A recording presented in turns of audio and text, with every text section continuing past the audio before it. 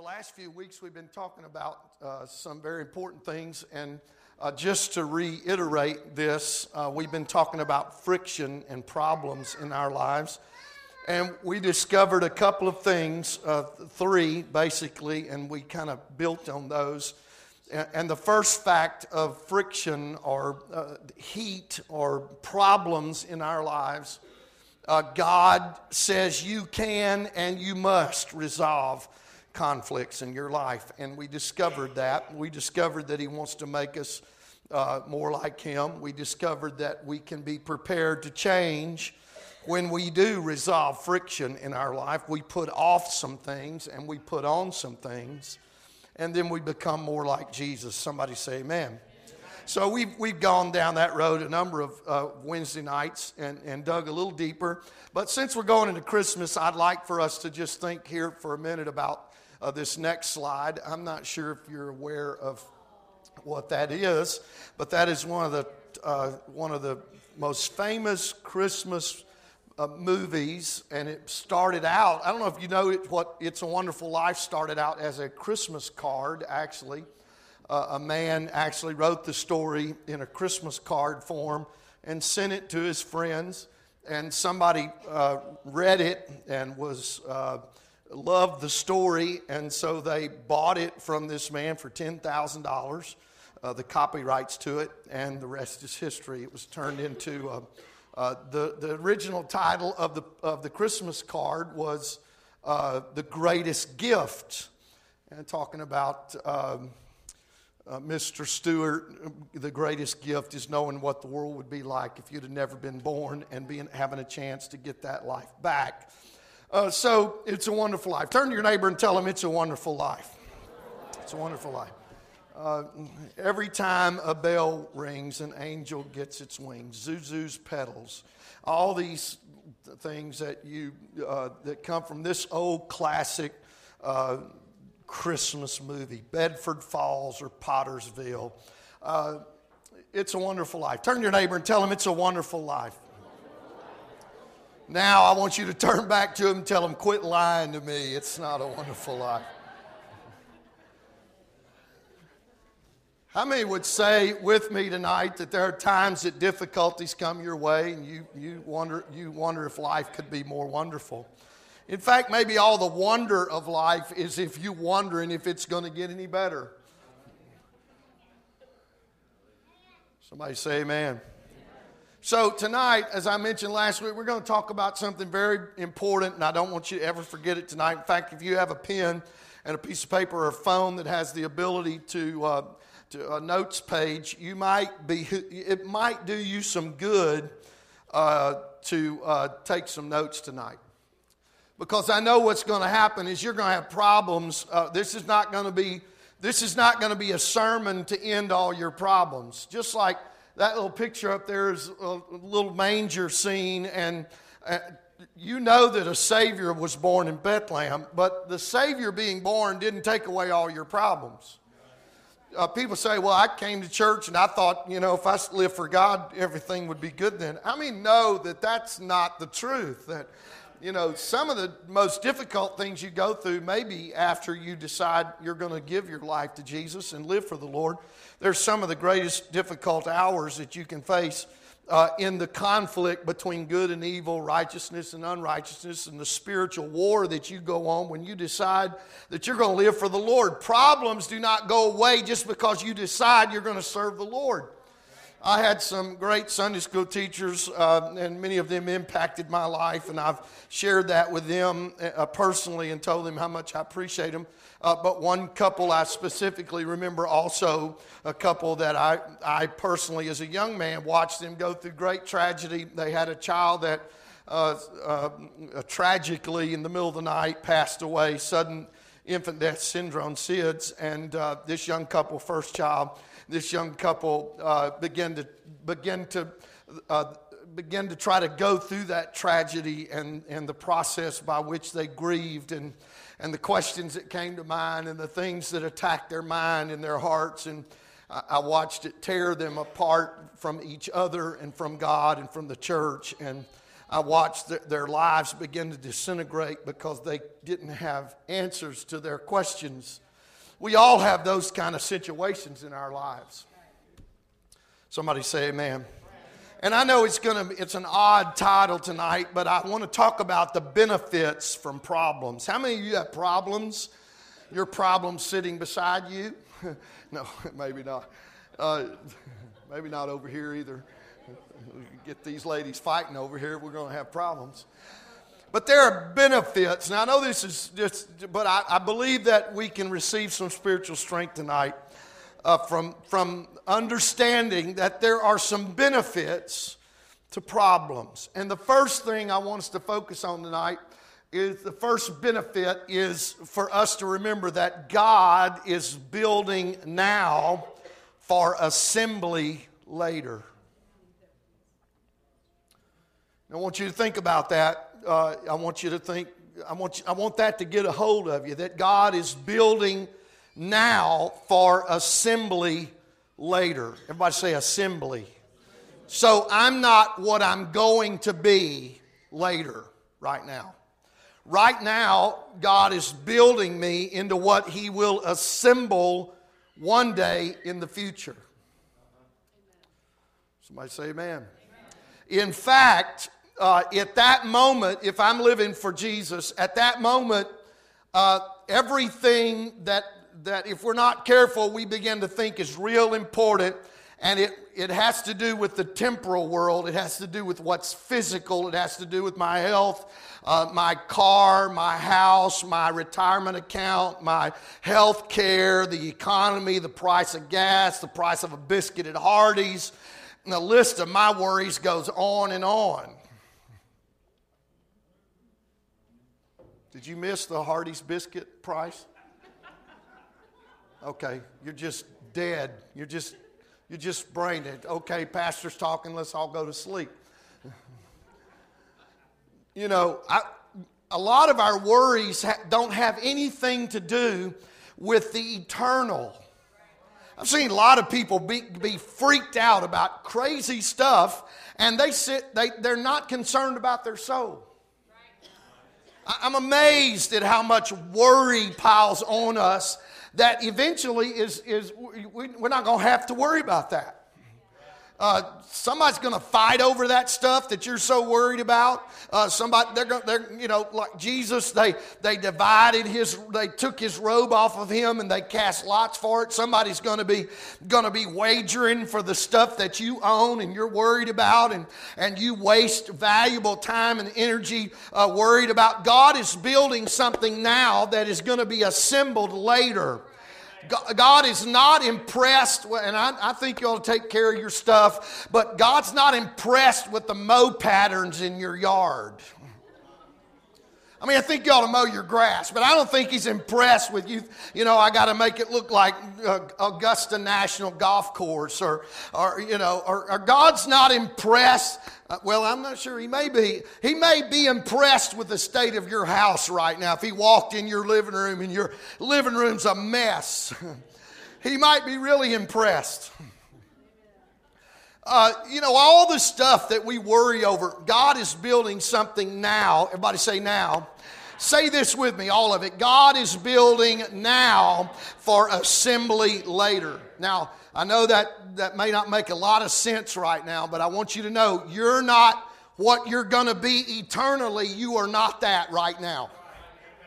So be aware that what you are right now is not going to last for eternity. It's temporal. It's going to come to an end. So what God is doing in my life is not supporting what's going to pass away. Because that's going to... He would not be a good investor if he was pouring all of his resources into something that was going to fail. So your physical being, well, God didn't heal me. Well, I got a backache, and then God doesn't seem to be worried about it. No, He's not as worried about your backache as you are. He's very concerned about where you're going to spend eternity. Everybody okay? So let's say it again. God is building now for assembly later. Okay, let's look at 1 Kings chapter 6, verse 7. This passage is very, very interesting. They're building the temple. Everybody say the temple. Turn to your neighbor and tell them, I'm the temple. Now, I know this is the physical temple, but notice how they built it. And could it be that the building of that temple represents how God's building this one? Okay.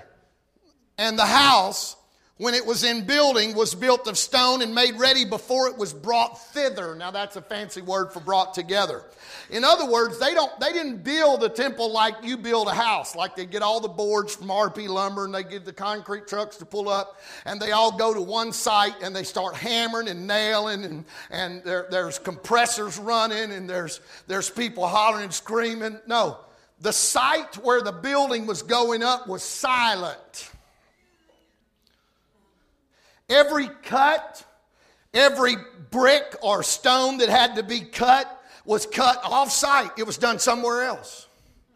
And they got it all measured, cut, and they brought it together and put it together in a quiet fashion. Now that's amazing. Look at that. It was made somewhere else. It was cut, all the stuff, the stone was made ready before it was brought thither so that there was no sound of hammer or axe or any tool of iron heard in the house while it was building. Now that's interesting. We want, if we're honest with ourselves, we want quick solutions to our problems. But God wants to develop character before He removes the problem. See, God's building something much bigger and better than your physical house or your health. God is doing something in the silence. He's building a man or a woman that's going to stand the test of time and problems and difficulties. And eventually He's going to hear Him say, well done, thou good and faithful servant. So there are things that God is doing on the outside. How many would say there's problems in your life that cause a lot of noise? Namely, your spouse. There's a lot of noise in my... How many's ever gone home and say, would you just be quiet? Shut up. See, all that noise, this passage says it. All the noise was involved with cutting stones and cutting, the masons there, and then they're doing the work of the mason, and they're cutting the stones so that they fit one upon the other. And when they got them together, there was silence. They didn't bang around on stuff. It was put. Do you know that when the trumpet sounds, that in the moment and the twinkling of an eye? Now, the Bible says, as Jesus left here is the way we're going to leave here. I do not believe we're going to leave here in the moment, in the twinkling of an eye. I don't believe we're going to be raptured that quick. In fact, I got biblical evidence that we're going to leave like Jesus did. And they watched Him leave. But what's going to happen in a moment is we're going to be changed. We're going to be changed instantly. And there's not going to be any sound. There's not going to be, well, God's going to have to saw on us and No, all that's done right here. All that's done when you're going to work and going home, and all the stuff, all the clamor in your life is happening now. He's putting something together, and then eventually He's going to make it something glorious. And that's going to be my spiritual man. Somebody say amen. Let's look at this verse, Romans 8:28. We know this one. You all know that. This is the famous one. Quote it. And we know that you're so good. You're smart Bible quoters. Come on, quote it. And we know that all things.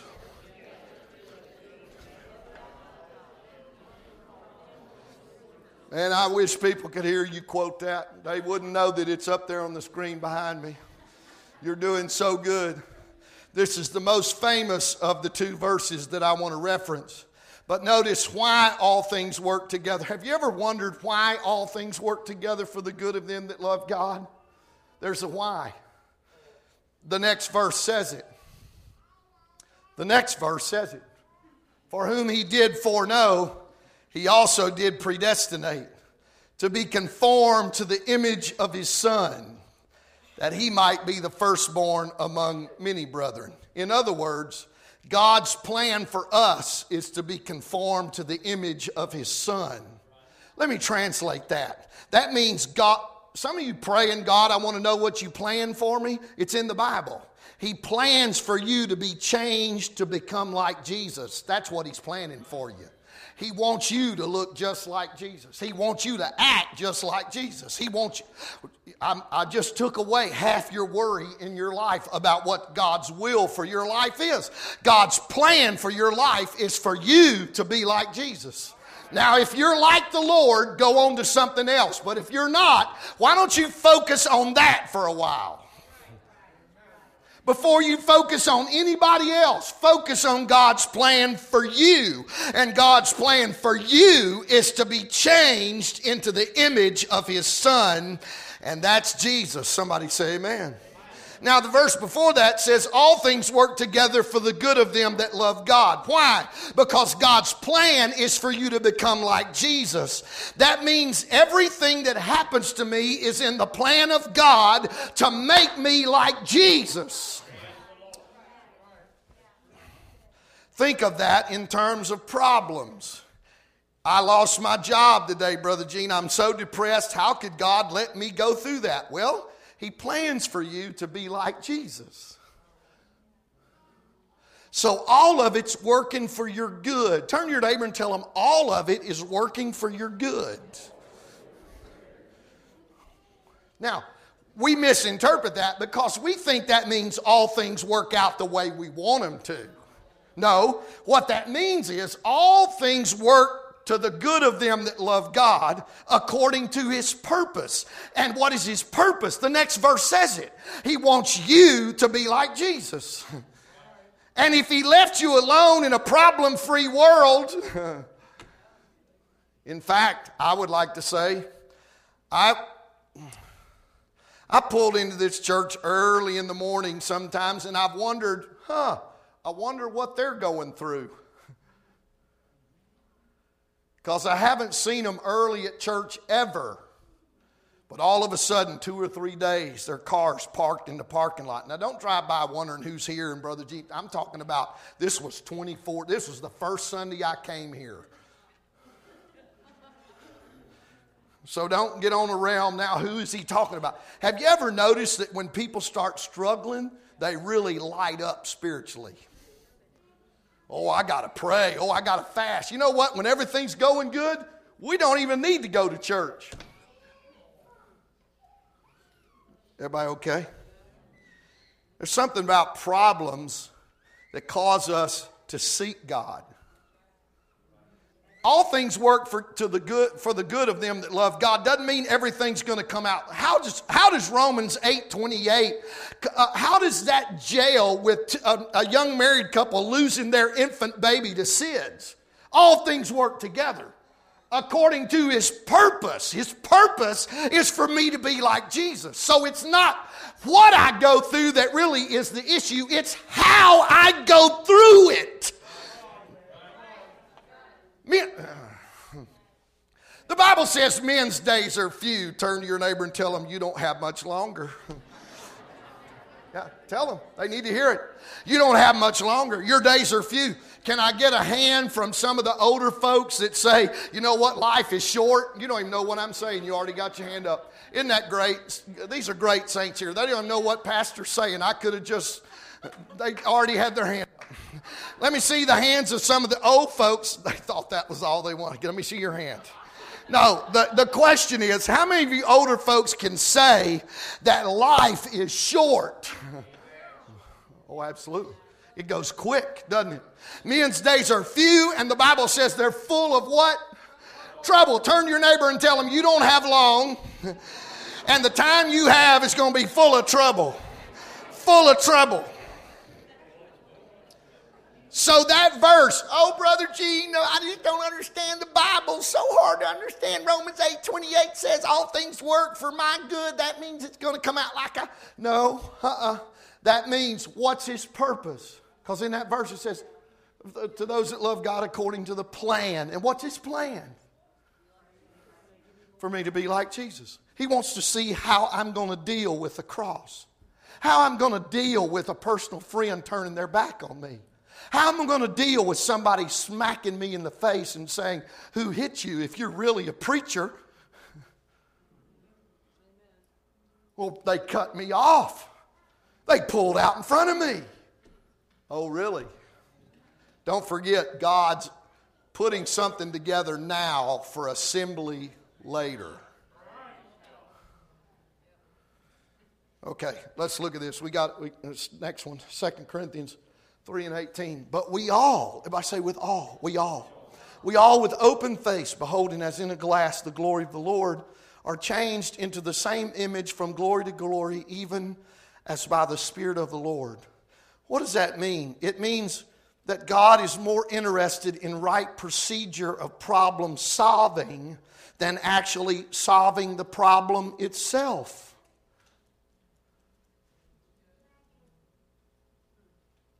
What did you just say, preacher? It's real quiet and I need to make sure I got it. God is more interested in me going through the problem right than actually solving the problem.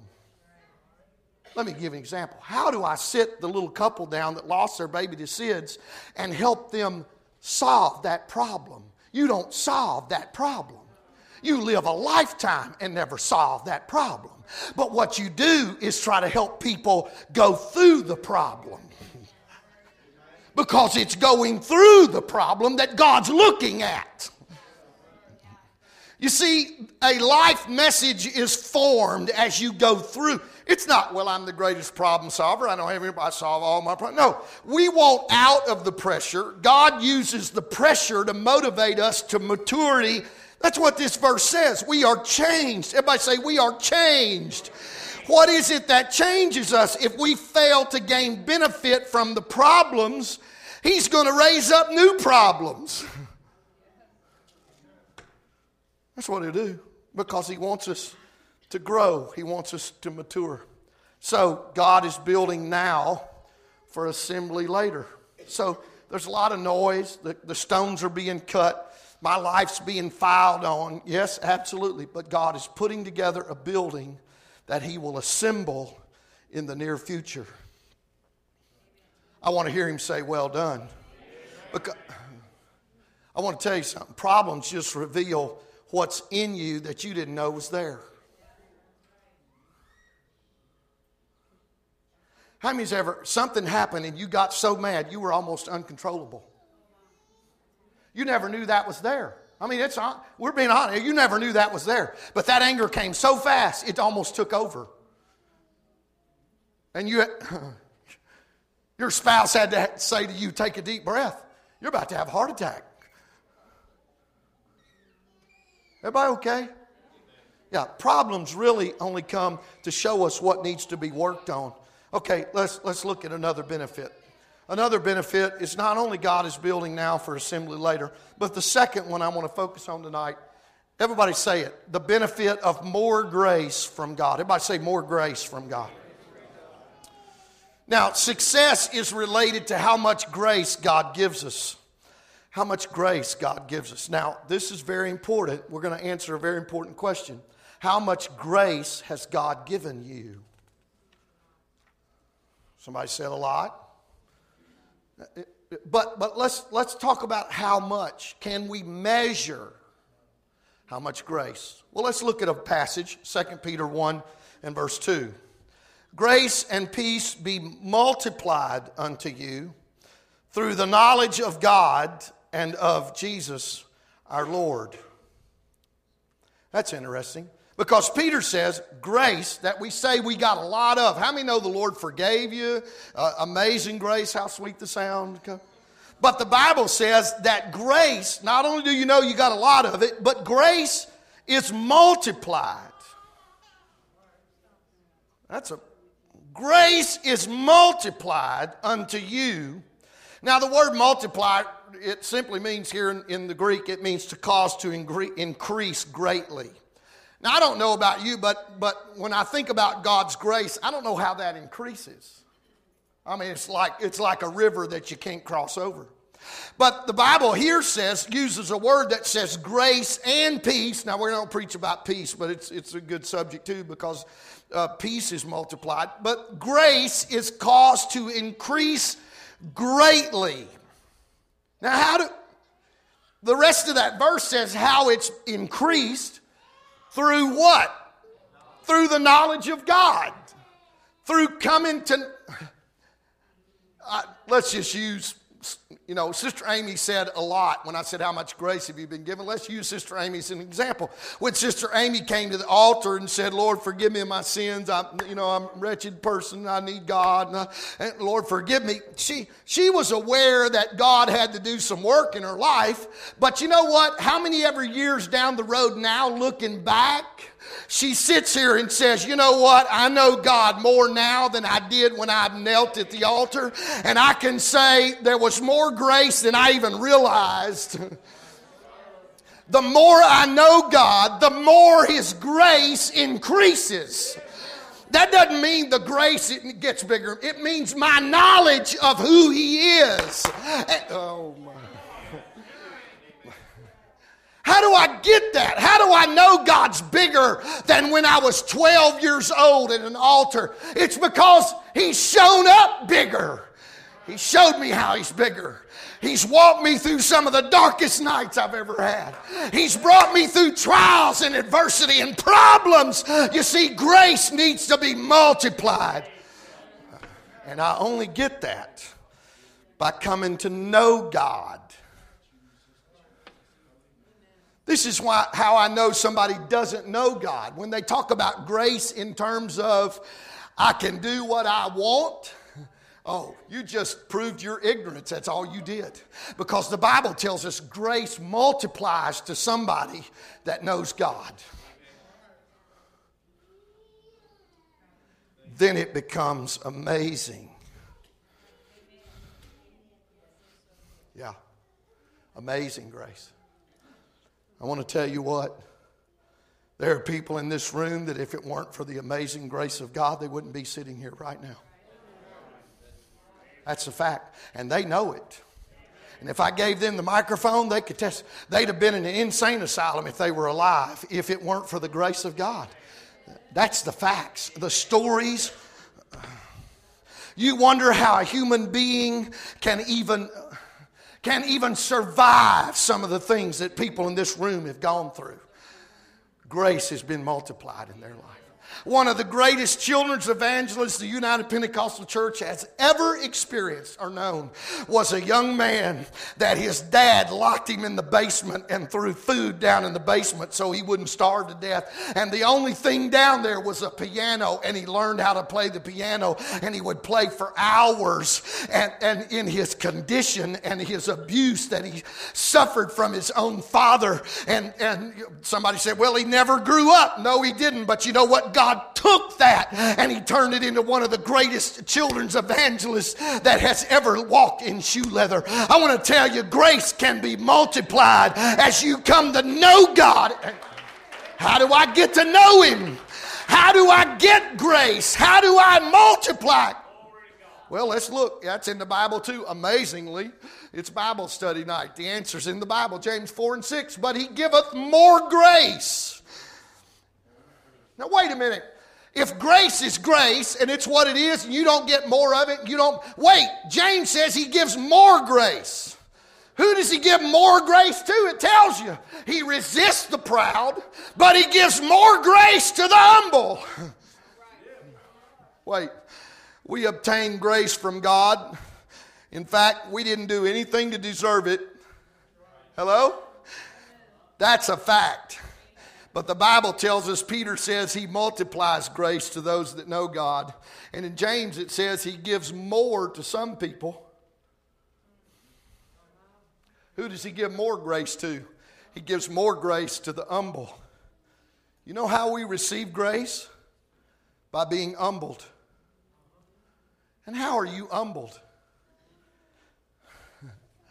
How are you humbled? There's nothing more humbling than conflicts you cannot solve, especially if others know you have those problems. I've had people ashamed to walk in my office and say, Pastor, this is the problem I'm struggling with. You know why? Because it tore away their pride.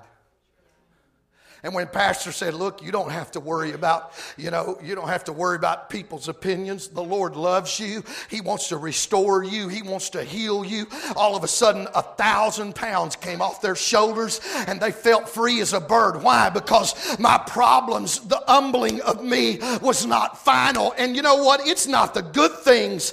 In fact, the good things, if we're not careful, make us proud. It's the difficulties that humble us.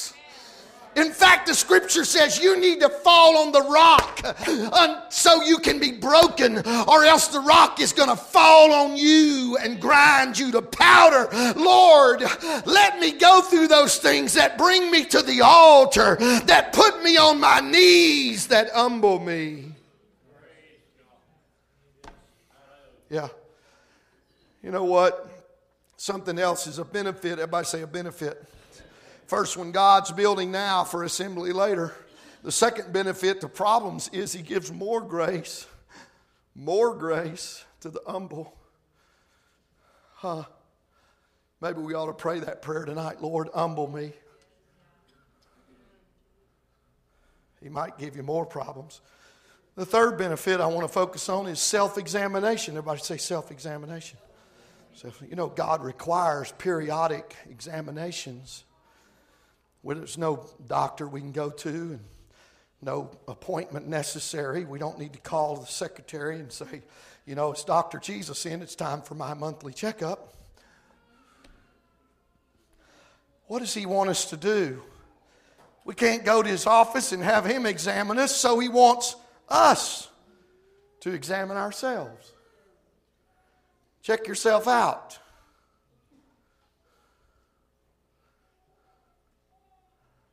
Isn't this interesting? Because I don't think it happens here. This is in churches everywhere else. There's some strange orb around us that none of these problems ever happen here. But most people, outside of all the smart, godly people here, most people are more concerned about examining everybody else.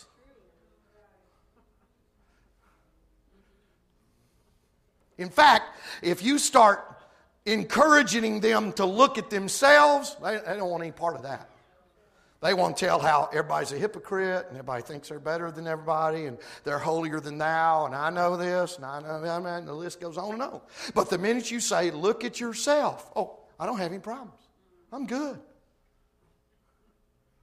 Well, then why are you on nerve pills? Huh? Everybody okay? Turn to your neighbor and tell him you're getting a little nervy. Self-examination. Look at this. Everybody say self-examination. Turn to your neighbor and tell him, quit examining me. That is not your place. That is not your place. I'm just going to talk to you as your pastor's Bible study night. Everybody here is a saint. Most. That's a key word there. Everybody here's a saint. Everybody here's a saint. I'll say this. You start. I've tried to counsel in the last 24 years. I've made a stab at it. And, But I have learned a few things. And one of them is you're never going to get anywhere while you're playing the blame game. Man, you can waste a lot of time.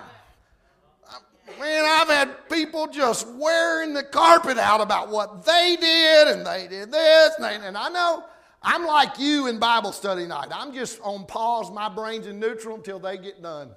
Because I know they ain't going to hear nothing until they get this all out of their system.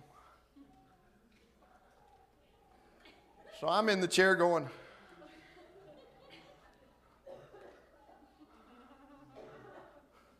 he did this and they did that. And the minute you say, well, no, okay, I hear all that, but you know what? Have you thought about you're attributing to this problem? What? Me? I've done nothing. Well, I'm sure you're just as pure as the white driven snow.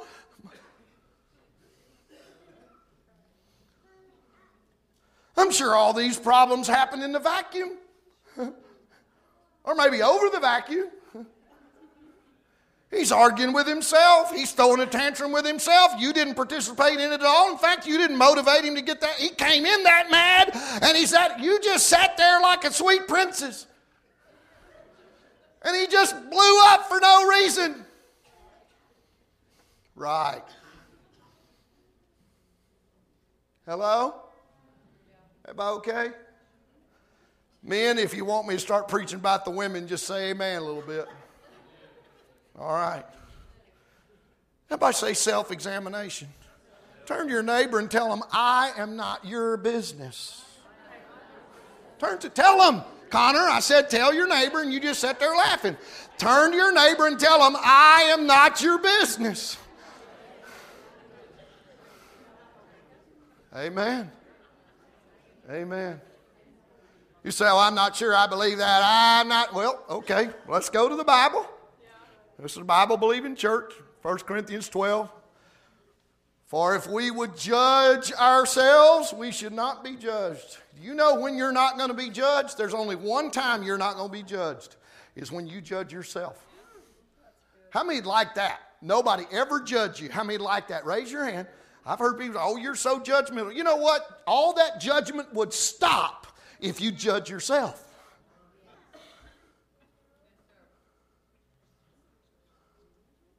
Am I okay? Yeah. If we judge ourselves, we shall not be judged. But when we are judged, we are chastened of the Lord, that we should not be condemned with the world. Look at that.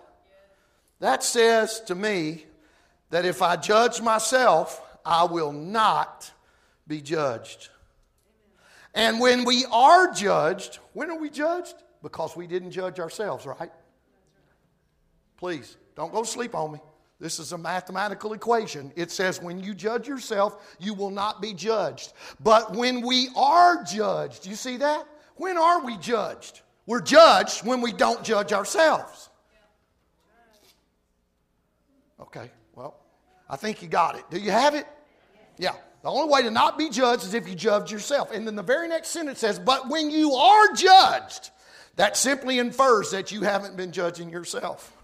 When you are judged, you are chastened of the Lord. You say, well, I don't want any of these problems. You know why you got the problems? Is so you will look at yourself. It's the only reason it's there. It's not for you to look at everybody else and everybody. No, the problem is there so you will examine or judge. And that's what the word, examine yourselves. We're not motivated to examine ourselves when things go well. No, we're motivated to examine ourselves when things are not going well.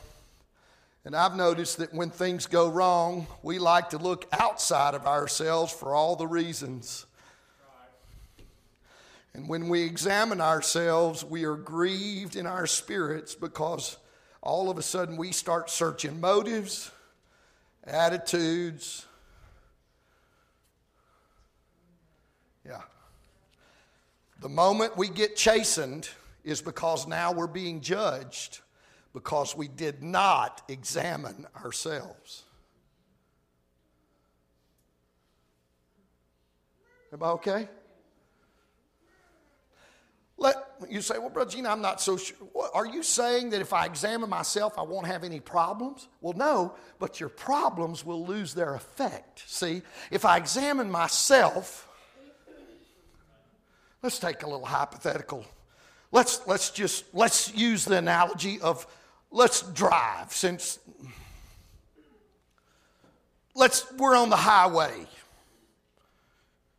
and you know you're behind those two people that have their cruise set exactly on the same speed. And the one's in the fast lane and one that's in the slow lane. I've thought about making a poster and saying it's against the law to drive more than 3 miles in the fast lane if you're not passing somebody. But anyway, they're not concerned with that law. Putting it up to the window, you're disobeying the law. Hypocrite. At least I'm not speeding. Yeah, but you're guilty anyway.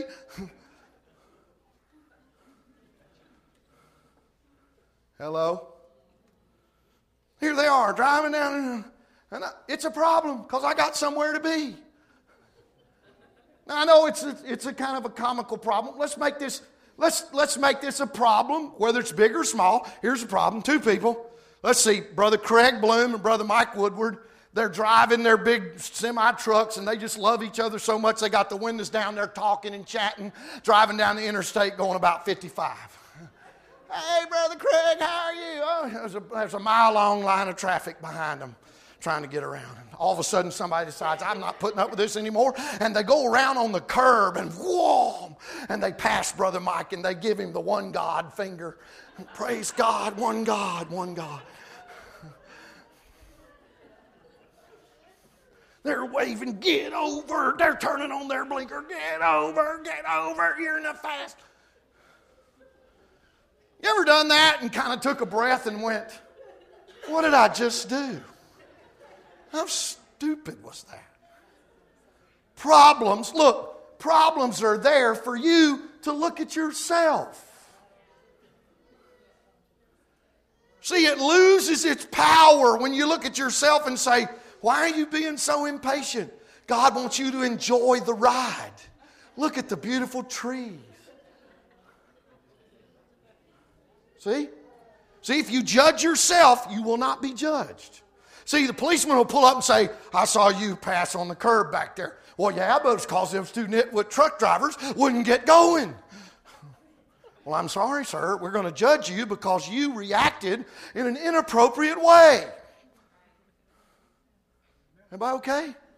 See, if I judge myself before I ever get in that stuff, I don't go through the chastening, see? It doesn't take the problem away. It takes away how I go through the problem.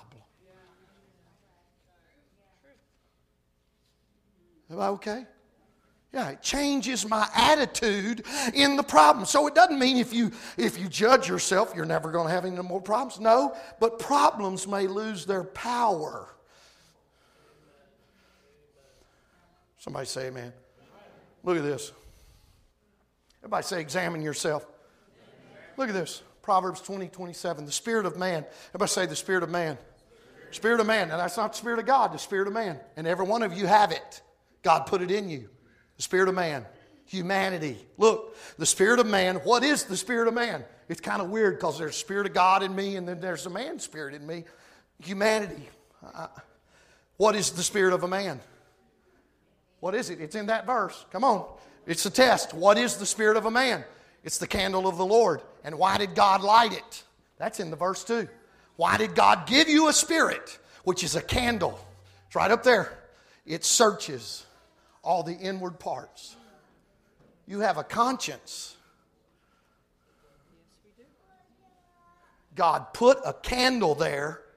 Now this is, we could preach an entire message about you being careful not to blow that candle out. The ability of the search. This doesn't say the Spirit of God searches your belly. Oh, I just need the Holy Ghost to move and search through their hearts. No, it's not the Holy Ghost that searches your heart. It's the spirit of a man. You will never repent until you search your own heart and say, I need to repent.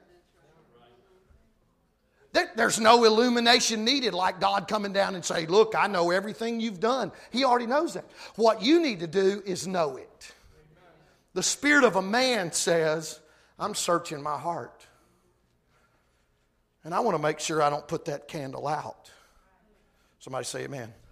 One of the benefits of problems is that it causes me to say, I'm going to look myself in the mirror. I've literally been in church services. Literally. My daughter hates that word because it's been so misused, but I like to misuse it. But I'm using it in a literal sense now. I've literally been sitting in a church service where it felt like everybody was on a merry-go-round and I was standing outside watching them.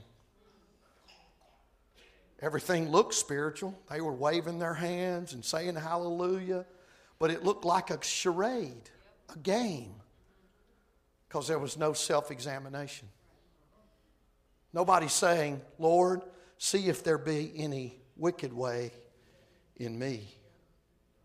Turn to your neighbor and tell them, I'm not your problem. That's right. You got enough problems yourself.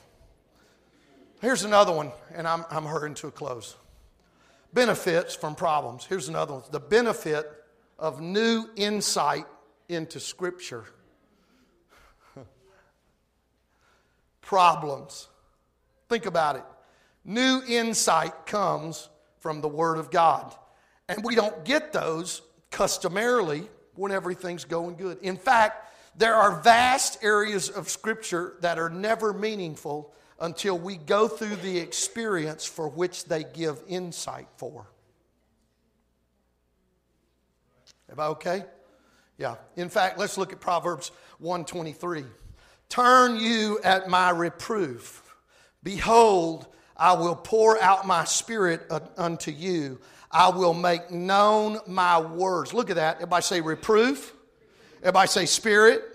Everybody say words.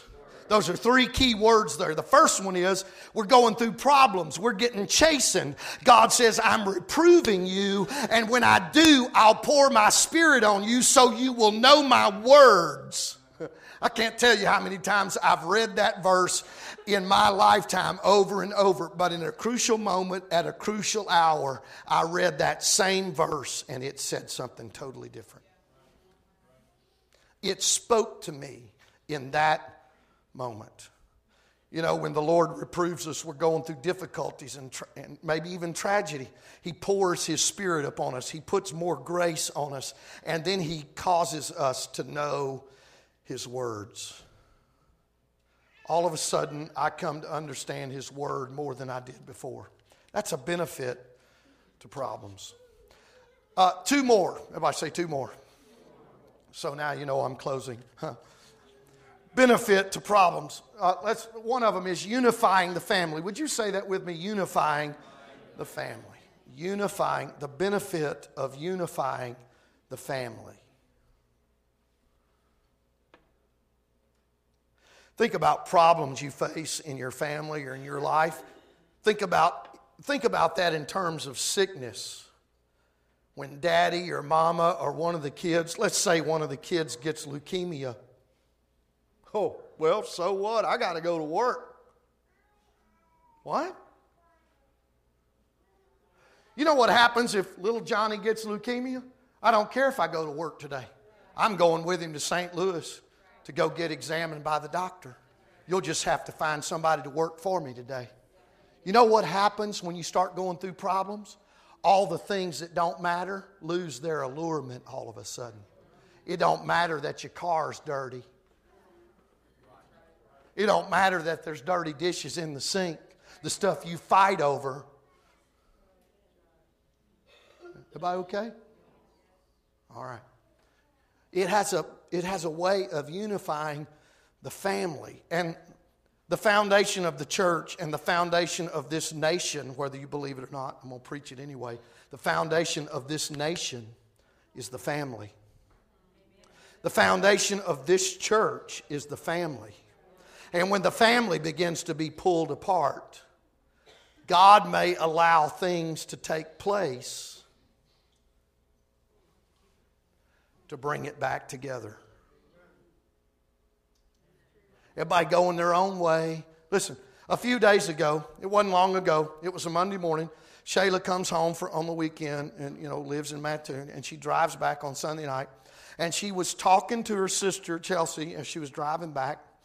She had left quite late, and so she had texted my phone and Cheryl's phone that she had made it, but we were unaware of that text arriving because we were both asleep. When we got up the next morning, the text was there, I've made it, but Chelsea had blown our phone up also from about 1 o'clock till about 3:30. I think there was like 42 texts on my phone about Shayla. Because Shayla had a call coming in. She was supposed to call Chelsea back. She didn't call Chelsea back. She went in her apartment, went to bed, put her phone on silent, and slept all night. Got up the next morning, got in the shower, getting ready for work, and we know she has to leave for work about 7 o'clock. Well, it is 6:50, and nobody's heard from Shayla for about 12 to 13 hours. You know what? We are freaked. I had the cemetery plot. I'd already called Larry Rogers for what songs we were going to sing at her funeral. You can say all you want to about, oh, you didn't, no, you didn't. Oh, yeah, she was dead and buried. Somebody was in her apartment and had her knife point, and she's chained up somewhere. You know what I'm saying? Now, all you that don't have kids, you can laugh all you want. But little Mrs. has gone missing. And I'm laying in here in my office saying, oh, God, touch my... You know, she should have been up about 6:30. She's got to leave for work here in about 10 minutes. She should be getting ready. She should know somebody's trying to reach her. And I knew about 6:45 would be the teeing off point. 6:45 hit, we are officially DEFCON 5 now. Freak out. Yeah. Nothing. Not heard a word from her. So we're calling Mattoon. She's got friends in Mattoon. We don't know what happened to Shayla. Last time we heard from her was about 10:30, 10:45 last night. She's gone off the grid. She's not answering her phone today. And we don't know where she is. Well, her friend says, I'll go to her apartment. So she goes to her apartment, and she's on the phone. She says, her car's here. And we're like, oh, my God, somebody's in her apartment with her. The girl goes up to the door, bangs on the door. Her car's here, but she's not answering. Oh, my God, she had a heart attack. She's laying in bed, dead. Yeah. You know what it was? She's in the bathroom, finishing up from her shower. Her phone's on silent. That's all it was. Her phone was on silent. Oh, I love you, Sister Shayla. Love that phone you have. I got a few words for you. Don't put your phone on silent! Why is everybody freaked out? Got somebody knocking on my door? Yeah, okay. Love you too. But you know what? For just a few hours there, it didn't matter. It didn't matter. Work, school, it didn't matter. Nothing like a little adversity.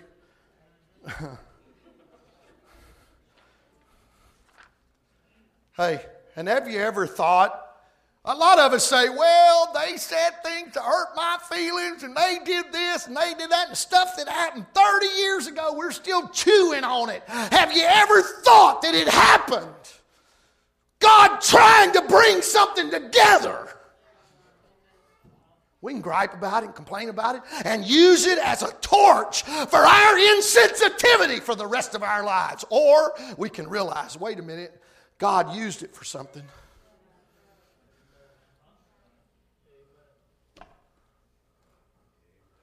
Amen. There's some benefits to problems. Last one. This is the last one. Uniting families in a church.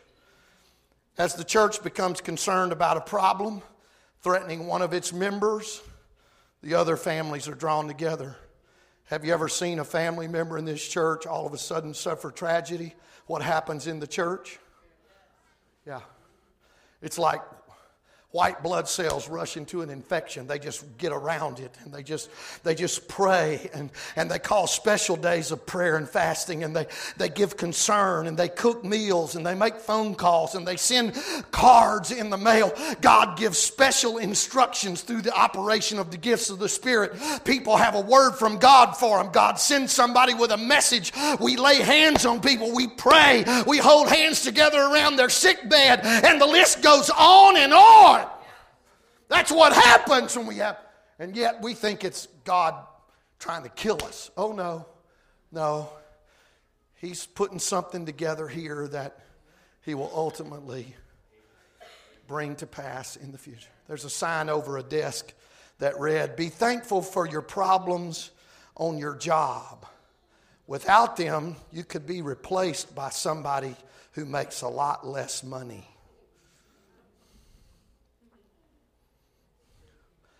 We are evaluated more by how we handle problems than by the success we achieve. Listen, God is watching how you go through difficulties not how you solve all your problems. Who has not had a problem with self-esteem, friends, loved ones, complete strangers, finances, heartbreaks, physical and mental disabilities, children, parents, terrible mistakes, disappointments, and the list goes on and on. But the fact of the matter is, without the problems, I wouldn't be the person I am today. In fact, in my own personal prayer time, I had a beef with God about an absent dad, a dad who had walked out on his family, and I didn't like it.